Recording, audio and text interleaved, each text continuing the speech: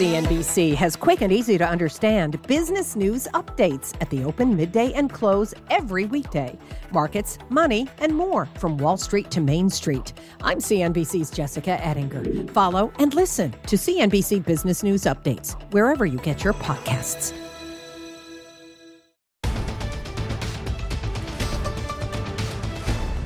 Live from the NASDAQ market side, you're watching options action on this wild day for stocks. The Dow plunging 666 points, closing near the lows of the session, the sixth biggest points decline ever for the index. Of course, on a percentage basis, wasn't nearly as bad. S&P and NASDAQ also reeling, the S&P falling 2% for its worst day since September 2016, and the VIX surging to its highest level since the election. We'll have more on how to protect yourself later on in the show, but we start off tonight with the biggest stock in the market, Apple, falling out of favor. Shares sinking 4% today, officially entering a correction down more than 10% from its highs hit just 2 weeks ago. So should you step in and buy here or you just stay away? Let's get into the money right now. So, Dan, how are you trading this move? Well, it's a tough one. I mean, the stock obviously closed pretty poorly today, down on its lows, down about 11% from those all-time highs it just made just a couple weeks ago. I mean, this is one of the best stories in the market. I think what's most important to reflect on today is, like, you can try to guess why the S&P 500 sold off today. We know why Apple sold off today. There's something fundamentally that's changed, and a big part of that is for the last year, there's been this notion that there's going to be this upgrade super cycle because this 10-year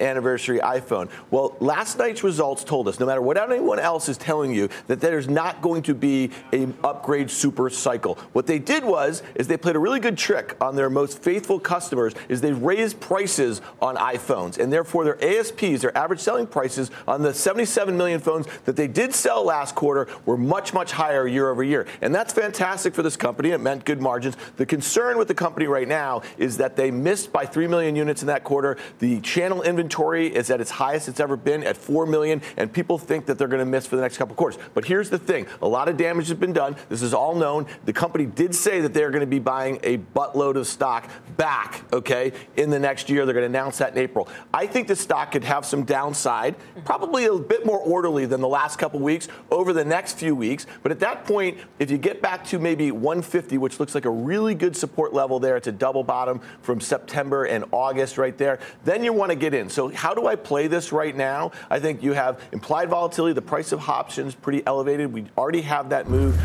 showing really poor relative strength. I would look to start nibbling next week. I'm just going to use this as an example. When the stock was 160.50 on the close today, you could look out to March expiration. That's 6 weeks away, and you could sell the March 150 put at about $2. And if you're doing that, you're going to take in 1.25% if the stock is above 150. So to me, I like this as nibbling in Apple after the news is out, and then getting ready for, what should be a better news cycle in April. And here's the thing: worst case scenario, the stock's below 150 on March expiration. One contract short, you are long 100 shares of stock, and that's where you're getting long down 6.5%. It's interesting in Apple in particular because, of course, they have $165 billion in net cash on the balance sheet. And what is interesting about that is as a stock begins to decline and an ever larger percentage of the market cap that you have is actually just a big pile of cash, that helps create a fundamental layer of support underneath it, which is why I like selling puts in stocks like Apple in particular when volatility goes up, because actually in a name like that,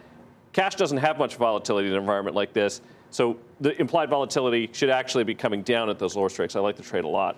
I think it bounces on Monday. It bounces on Monday. That's my hunch. I mean, we've come down fairly quickly. It is at 2 to 3 times the rate of the market. It is a lower beta stock than the market, and you're now into support. Now, the thing to know about support is not a plywood board or mattress.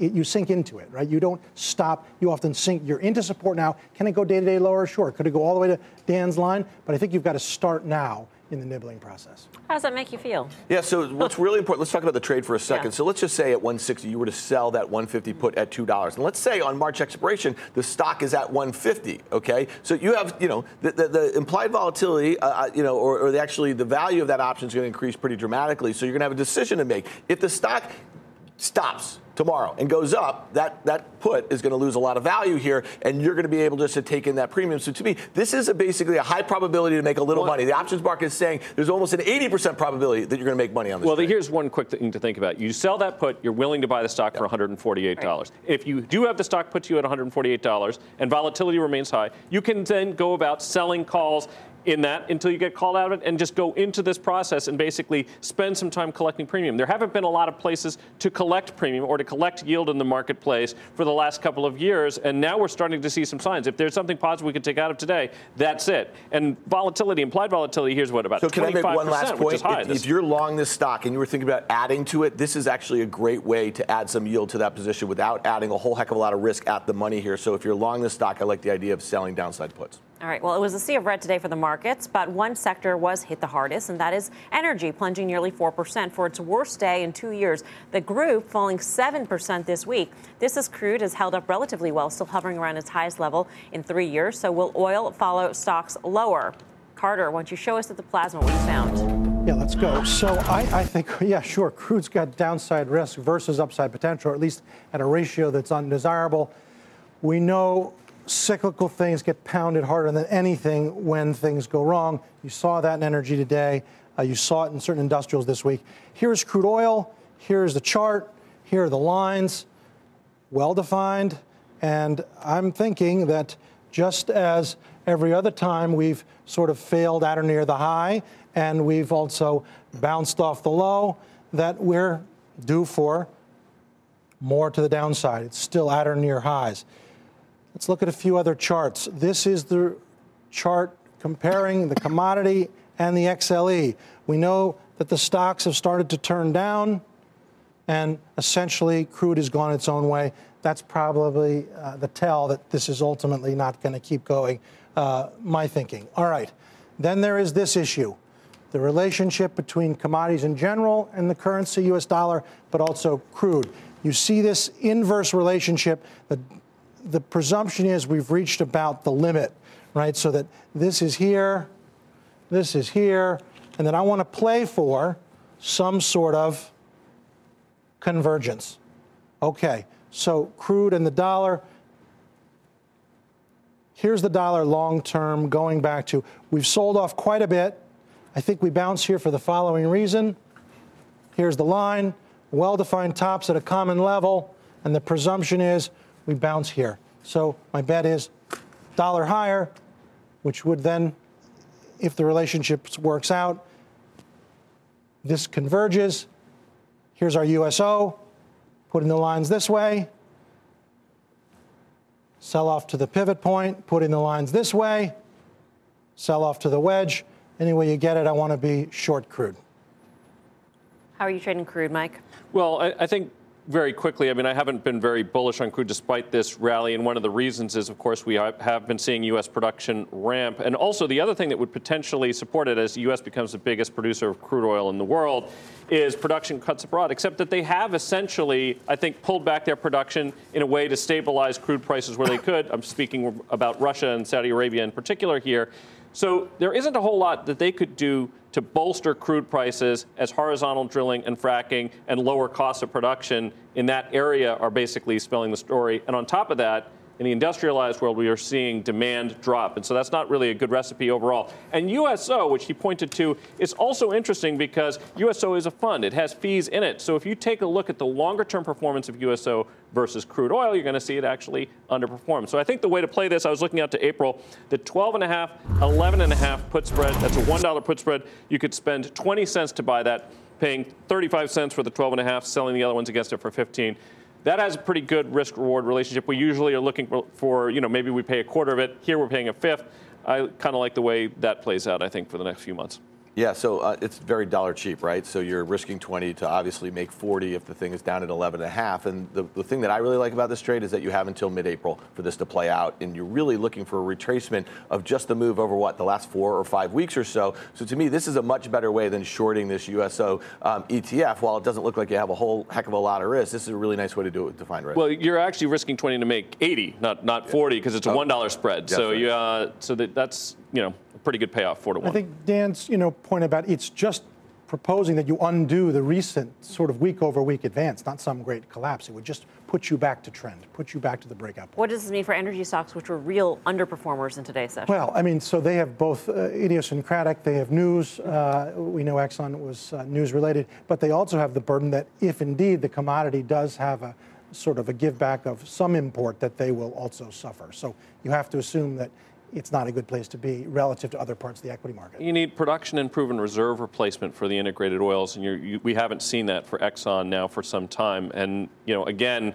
we could either just say it's that's the asset, or we could also say perhaps they're not investing as much as they want to, and if they're not, maybe we don't want to either. So you would be inclined to maybe put a bearish bet on energy stocks. And so it's interesting because in the energy space, the service companies, those are ones I like. Halliburton is my favorite in that space. But that's a different story fundamentally than the integrated oils. You should think about them as a proxy for oil itself. All right. For everything options action, check out our website, optionsaction.cnbc.com. While you're there, you can sign up for our newsletter. More than 100,000 of you have. So don't be the last one in. In the meantime, here's what's coming up next. We'll show you how you can protect your whole portfolio for close to nothing. Plus, calling all options action fans, got a market question on this big sell-off? Tweet us at Options Action. If it's nice, we'll answer it on air when Options Action returns.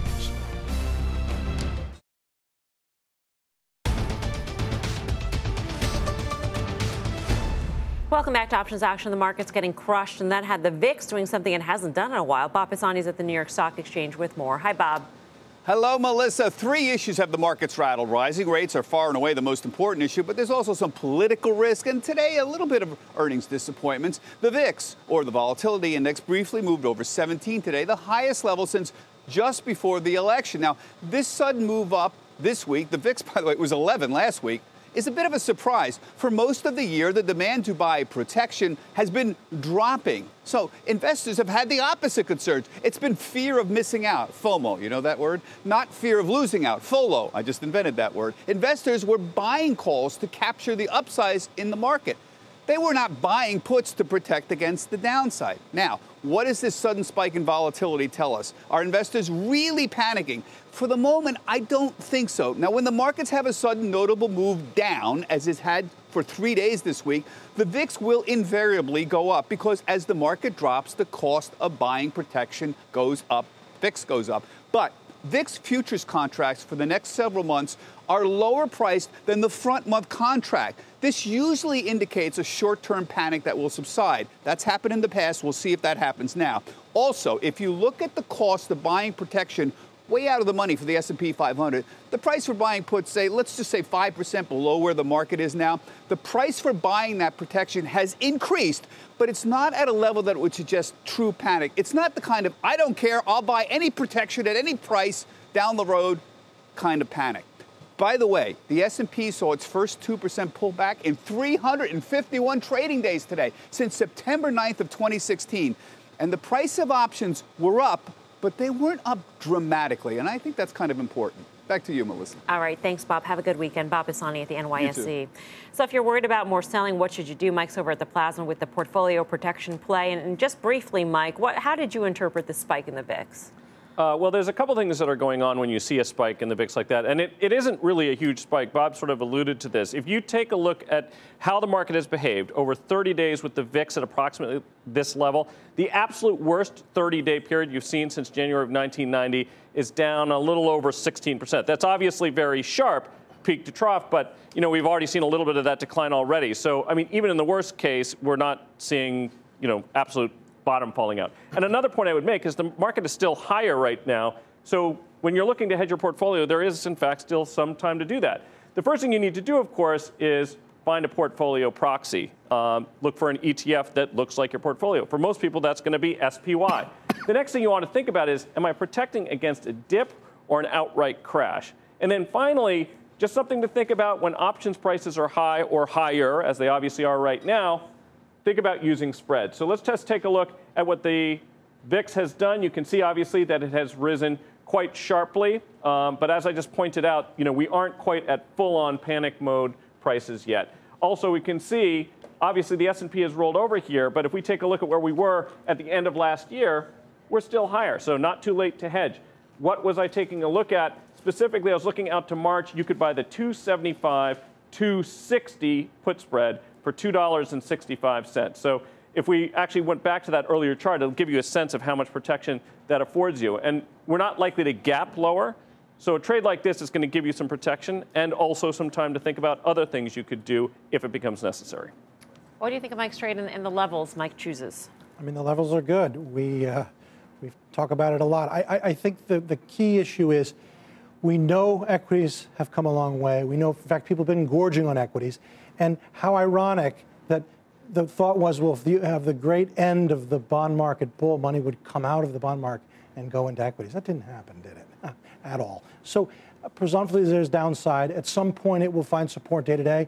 And even if it's going meaningfully lower, you get rebounds. And so Monday, as difficult as it will be to figure out whether it immediately follows through the downside or you do get a rebound, it's after the initial day, that's Monday, Tuesday, that you can really start to figure out what's coming.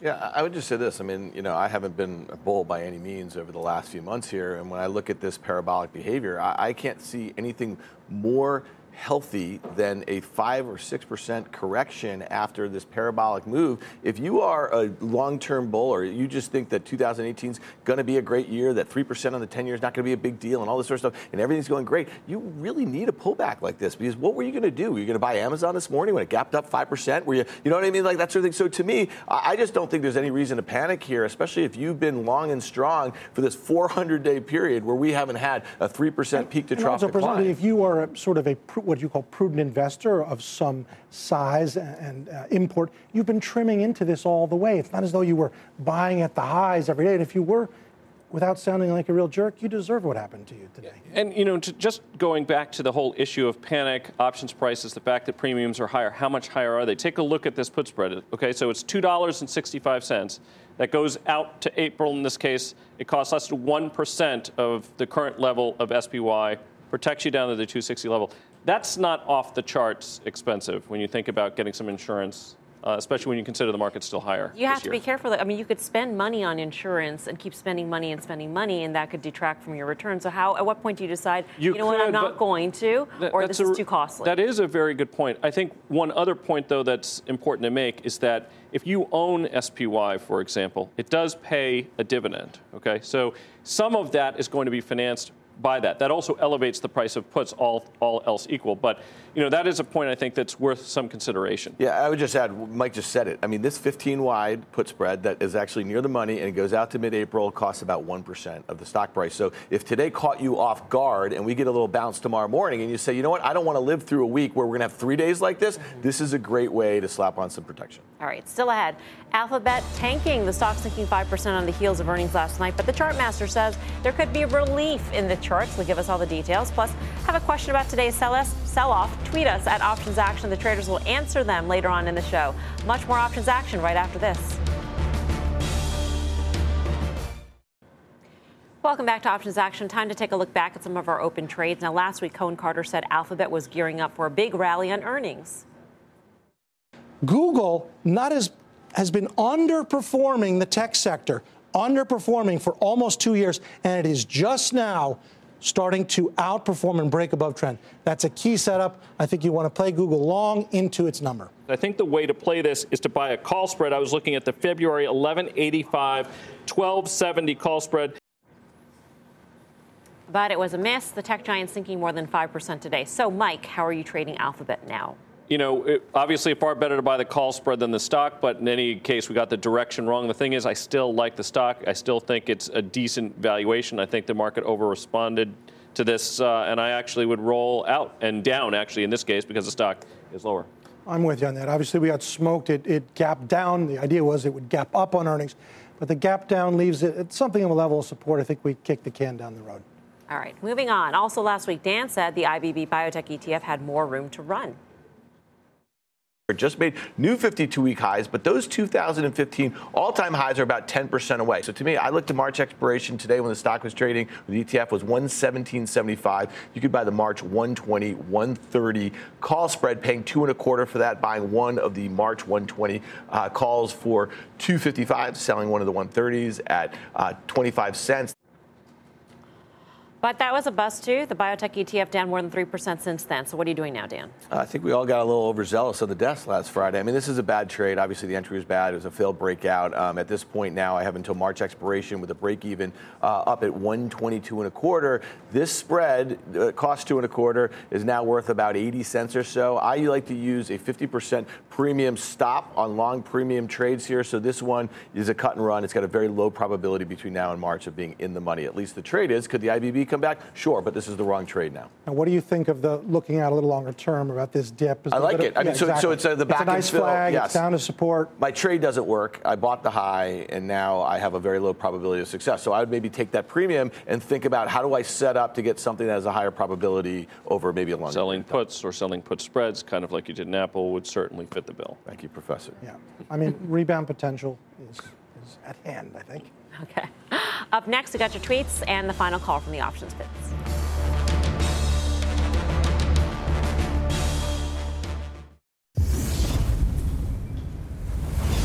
Welcome back to Options Action. Time to take your tweets here. First tweet is from Christos, who asks, as someone who turns 18 tomorrow and wants to start getting into the market soon, should I be scared right now? Well, first of all, happy birthday to you, Christos, in advance. Mike, what do you say to Christos? Absolutely not. You shouldn't. You have your entire investing lifespan ahead of you. You have no idea how many cycles you're going to see between now and then. So I think you should be excited, but not So buy frightened. Bitcoin? You start with that. Sure. He did not say that. You may learn some lessons very quickly if you do that. All right. Our next tweet is from Binkus, who asks, I sold a June City 72.5, 67.5 put spread. Any comments? Dan? Yeah, if you think the stock is going to stay above 72.5, it's a good one. Carter, you think it's going to stay above 72.5? Yeah, I think you're fine. You got time, and just you put it on. Let's stick with it. All right, there you go, Binkus. Time for our final call. Last word from the options pits. Carter. I want to be short crude oil here using the USO ETF. Mike Coe. It's not too late to hedge if you need to. SPY March 275, 60 put spreads. Dan. Yeah, so if you're long Apple or you're thinking about it, I like the idea of selling downside puts in March as a way to kind of leg into it. All right, it looks like our time has expired. I'm Melissa Lee. For more options action, check out the website. Meantime, special edition of Mad Money is coming at you right now. CNBC has quick and easy to understand business news updates at the open, midday, and close every weekday. Markets, money, and more from Wall Street to Main Street. I'm CNBC's Jessica Ettinger. Follow and listen to CNBC Business News Updates wherever you get your podcasts.